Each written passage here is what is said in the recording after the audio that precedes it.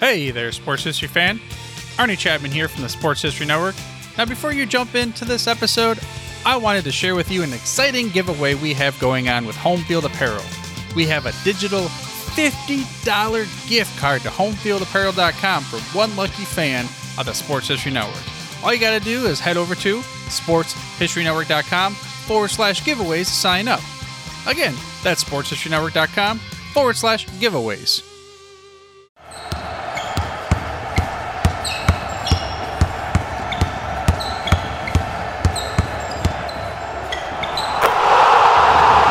This is Basketball History 101 with Rick Loiza. Welcome back to Award-winning Basketball History 101, part of the Sports History Network. I am your host, Rick Loiza, and this is the podcast where we bring to life some of the forgotten stories from basketball history, and we are bringing old school basketball to a new school audience. Today, we bring you a story about amateur basketball from the state of Iowa. As I was preparing this story, I realized that 15 of our last 20 episodes had to do with the NBA or NBA players. And of course that makes sense since the NBA is the top basketball league in the world and many of the best stories come from there. But I also do not want us to forget that basketball existed as a sport for 55 years before the NBA was even created. Since this is a basketball history podcast, I sometimes need to go back and spend time sharing stories from those first 55 years to see how basketball developed or had an impact on a local community. And that brought me to this story of 6 against 6 basketball as it was played in the state of Iowa. For those not familiar with Iowa, it is located in the north central part of the United States. It is known primarily as an agricultural state. The main products that come from Iowa are corn, soybean, hogs, and cattle. The state is very rural. The largest city is the state capital, Des Moines, with a population of 210,000 people. In other words, Iowa has a lot of farmers and a lot of farmland, and that is the backdrop for today's story. As basketball was developing in the early part of the 1900s, the game was being played by different rules all over the country. The very first women's game ever played was played in Massachusetts only 2 years after the game was invented. The women's game developed differently from the men's version. For women, it was considered too strenuous for them to play by the same rules as the men. At the time, remember this is over 100 years ago, at the time the thinking was that women could not handle the stress of having to play a full court game running up and down over and over again. So a version of basketball was developed for women that featured 9 players on the court for each team. The court was then divided into 3 zones. Each team would place 3 players into each of the 3 zones. Players were not allowed to leave their zone during play. The only time a player could leave their zone was during a substitution or if the coach was rotating players into different zones during a stop in play. A team could field 3 defensive specialists who stayed in the defensive zone, 3 midfield players who stayed in the central zone, and 3 offensive players who stayed in the attacking zone. The other team would do the same thing. Eventually, it was realized that this was too many people on the court at the same time. For women, the game developed further into just 6 against 6 basketball, with the court divided into 2 zones. The half-court line was the boundary for each zone. Teams would place 3 forwards into the offensive zone, and those were the only 3 players who could shoot. Then the team would play 3 defensive players called guards, who would play permanently in the backcourt. And since the players were not allowed to cross half court, it meant that essentially you had 2 separate 3-on-3 games going on. If a player got the defensive rebound, she had to pass it across half court to one of her offensive teammates. If a player got the defensive rebound, she had to pass it across half court to one of her offensive teammates and then just wait in case the opponent got the ball and brought it back the other way. The practical effect of this is that half of the girls on any given team were terrible shooters because they were defensive specialists and never had to shoot the ball in a game. They only practiced defensive techniques. Now here are some of the other rules of 6 against 6 basketball. A player can only take 2 dribbles before they must pass or shoot the ball. Yeah, just 2 dribbles, and then they had to do something else with the ball. You could not just James Harden somebody by taking 20 crossover dribbles before stepping back to shoot a 35-footer. Here's another one. Outside of the lane, a defensive player cannot attempt to tie up the ball handler. So, the offensive player could just stand there outside of the lane, holding the ball in one hand like it was on a serving dish, and the defensive player could not grab for it. Here's another one. After each basket, the referee would take the ball to midcourt and inbound it to the other team. Yes, the referee would perform the inbound pass. Of course, the opposing players could not try to steal the inbound from the referee. The opposing players had to let one of the offensive specialists from the other team receive the ball freely from the referee before engaging. The offensive player would stand in the offensive half of the center circle to receive the ball from the referee. And again, no player was allowed to cross the half-court line. Now, outside of those and a few other minor rules, it was normal 3-on-3 basketball. The sport really caught on in the small towns of Iowa. Something about it just struck a chord with the small farming community spread out through the state. It became as popular as boys basketball, and many of these girls became local heroes in their communities.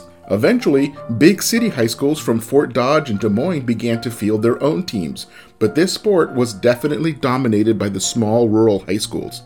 In 1925, there was a meeting of the state's high school administrators. It was the Iowa State Teachers Convention, and they decided that high school sports was going to be for boys only.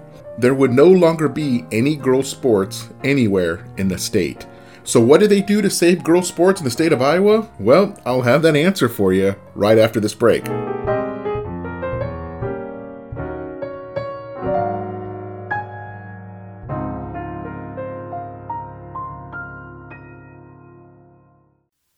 This podcast is part of the Sports History Network, your headquarters for the yesteryear of your favorite sport. You can learn more at sportshistorynetwork.com. We here at the Sports History Network proudly partner with 26 podcasts, all revolving around the history of sports. But did you know that many of our hosts were sports history authors way before they started their shows? It's true. We've got Joe Ziemba, host of When Football Was Football, Joe Zagurski, host of Pro Football in the 1970s, Mark Morthier, host of Yesterday Sports, Tommy Phillips, host of Lombardi Memories, and Scott Adamson, co-host of From the 55-Yard Line. All these authors have many books for you to choose from. To check them out, go to our website at sportshistorynetwork.com/sportshistorybooks. Pick up your copy today. Soundtrack provided by Kevin MacLeod of filmmusic.io. Welcome back to the show, and let us continue with our story on 6-against-6 girls basketball. Before the break, I shared how the state of Iowa tried to cancel all girls sports in the state, and the year was 1925. Now, many of these small communities threw a fit, and rightfully so. I completely see where they're coming from. I have a daughter, and I used to coach her in basketball and soccer from the time that she was 5 years old until she was 14. And I would have been livid to find out that she could no longer play sports at the high school level. It would have been beyond comprehension, and I would not have stood for it. And these small communities, well, they didn't stand for it either. So they broke away from the State Teachers Convention and formed a separate organization called Iowa Girls High School Athletic Union. And they kept basketball alive for girls throughout the state. And even into the 1930s, the only sport available for girls to play in the state of Iowa was basketball. Eventually, the union began to add other sports like softball and volleyball, but basketball was the big moneymaker. The annual Girls Basketball State Championship Tournament brought in 80% of the revenue for the entire year to support girls' athletics. The championship tournament was held in Des Moines each year, and only the best 16 teams were invited to play in it. Just making it to the state tournament was an enormous accomplishment for these girls and their communities. The city of Des Moines would put on a parade through the downtown area to kick off the tournament. They would bring in halftime entertainers to perform during the halftime of each game of the tournament. The players became celebrities, signing autographs for little girls who hoped to one day play in the state tournament themselves. This was a really big deal in Iowa, and they sold out the tournament every year. These girls got to play in front of crowds that were 10 times as large as the crowds in their small gyms at home. A reporter by the name of Jack North made sure that girls basketball stayed in the spotlight. He was a huge fan and used his platform as a well-known sports writer to make sure that the tournament got the attention it deserved. In 1972, the United States Congress, which is like Parliament for my overseas audience, they passed a new legislation called Title IX, and it was supposed to ensure that men and women were treated equally in the workplace. But the way that the new law was worded had a significant impact on sports as well. It basically required that all public schools or state-run schools to provide the same budget for both boys and girls athletics. In other words, a state-run high school had to provide the same amount of money to girls' sports as they provided for boys' sports. It took a couple of years for people to realize what this really meant in regard to high school sports. It was around 1975, 3 years after the legislation was enacted, when people fully understood the meaning of this legislation. Essentially, it impacted girls' sports everywhere. However, it did not have an immediate impact on 6-against-6 girls basketball in Iowa. The girls in Iowa continued to play their version of basketball just as they had been for over 50 years. However, in 1983, 3 players sued the state claiming that having the girls play 6-on-6 was not equal to the boys playing 5-on-5. The response from the state was to let schools choose which form of basketball they wanted to play. In 1983, most schools decided to stay with 6-on-6. It created a situation where Iowa had to have 2 separate championship tournaments, one for the teams playing 6-on-6 and one for the teams that were playing 5-on-5. But as time went on, more and more schools switched to 5-on-5 basketball because they felt that it would give the players a better chance at securing athletic scholarships to colleges, since the women at the college level were playing 5-on-5 and had been for years. It makes sense that most college coaches were looking for girls who already played and understood 5-on-5 basketball. By 1993, the state of Iowa decided to eliminate 6-on-6 basketball completely. All schools playing that version would have to switch to 5-on-5 for the following season. And I know that some people might think that it was wrong to keep some of the girls playing 6-on-6 into the 1990s. At the same time, the state of Iowa had girls athletics going back to the 1910s, decades before many other states had girls sports at all. Up until the 1970s, many states had no girls athletics of any kind until that Title IX legislation that I mentioned just a moment ago. There is one girl that most of you basketball history aficionados might be familiar with. Her name was Patricia Head, or Trish, and she played her high school basketball in the state of Tennessee, and she played 6-on-6.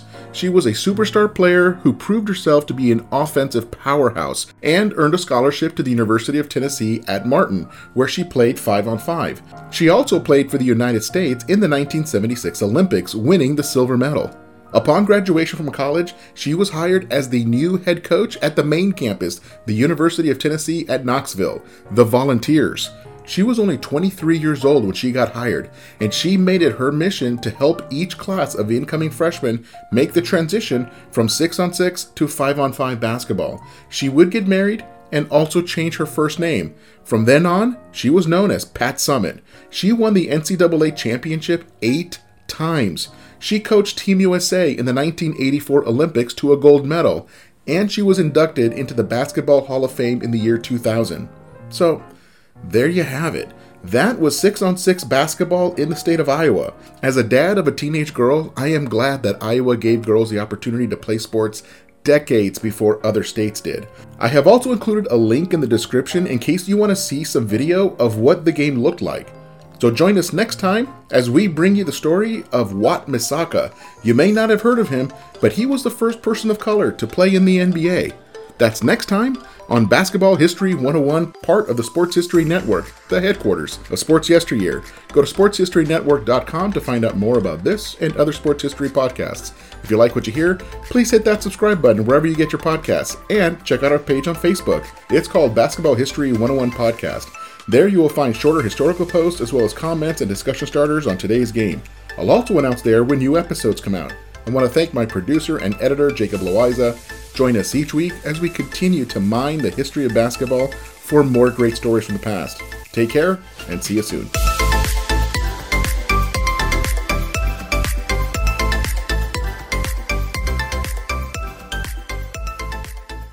Hey there, sports history fan. This is Arnie Chapman, aka the Football History Dude, and I wanted to thank you for stopping by to listen to another episode here on the Sports History Network. Our podcasters are passionate about uncovering and sharing sports stories from yesteryear. And if you didn't know it already, we have over 30 shows across the network covering all sorts of sports history topics. In fact, here's a glimpse into one of our awesome podcasts here on the network. This is Mark Mortier, and if you're a sports history fan like me, tune in and hear me talk about some great sports moments of the past. Growing up during the 1970s, I got to watch some of the most iconic moments in sports history. Hank Aaron breaking Babe Ruth's home run record. Willis Reed limping out of the locker room in Game 7 of the NBA Finals at Madison Square Garden as the fans erupted with a thunderous ovation. The 1980 Miracle on Ice as Team USA defeated the powerful Soviet Union in the Olympics. Listen every Tuesday on Yesterday's Sports. How about that? I bet you're super hyped to go listen to that new podcast, right? Well, to learn about this show and all the other podcasts on the network, head over to sportshistorynetwork.com/podcast. Again, that's sportshistorynetwork.com/podcast. Head over there today to find your next favorite sports history podcast.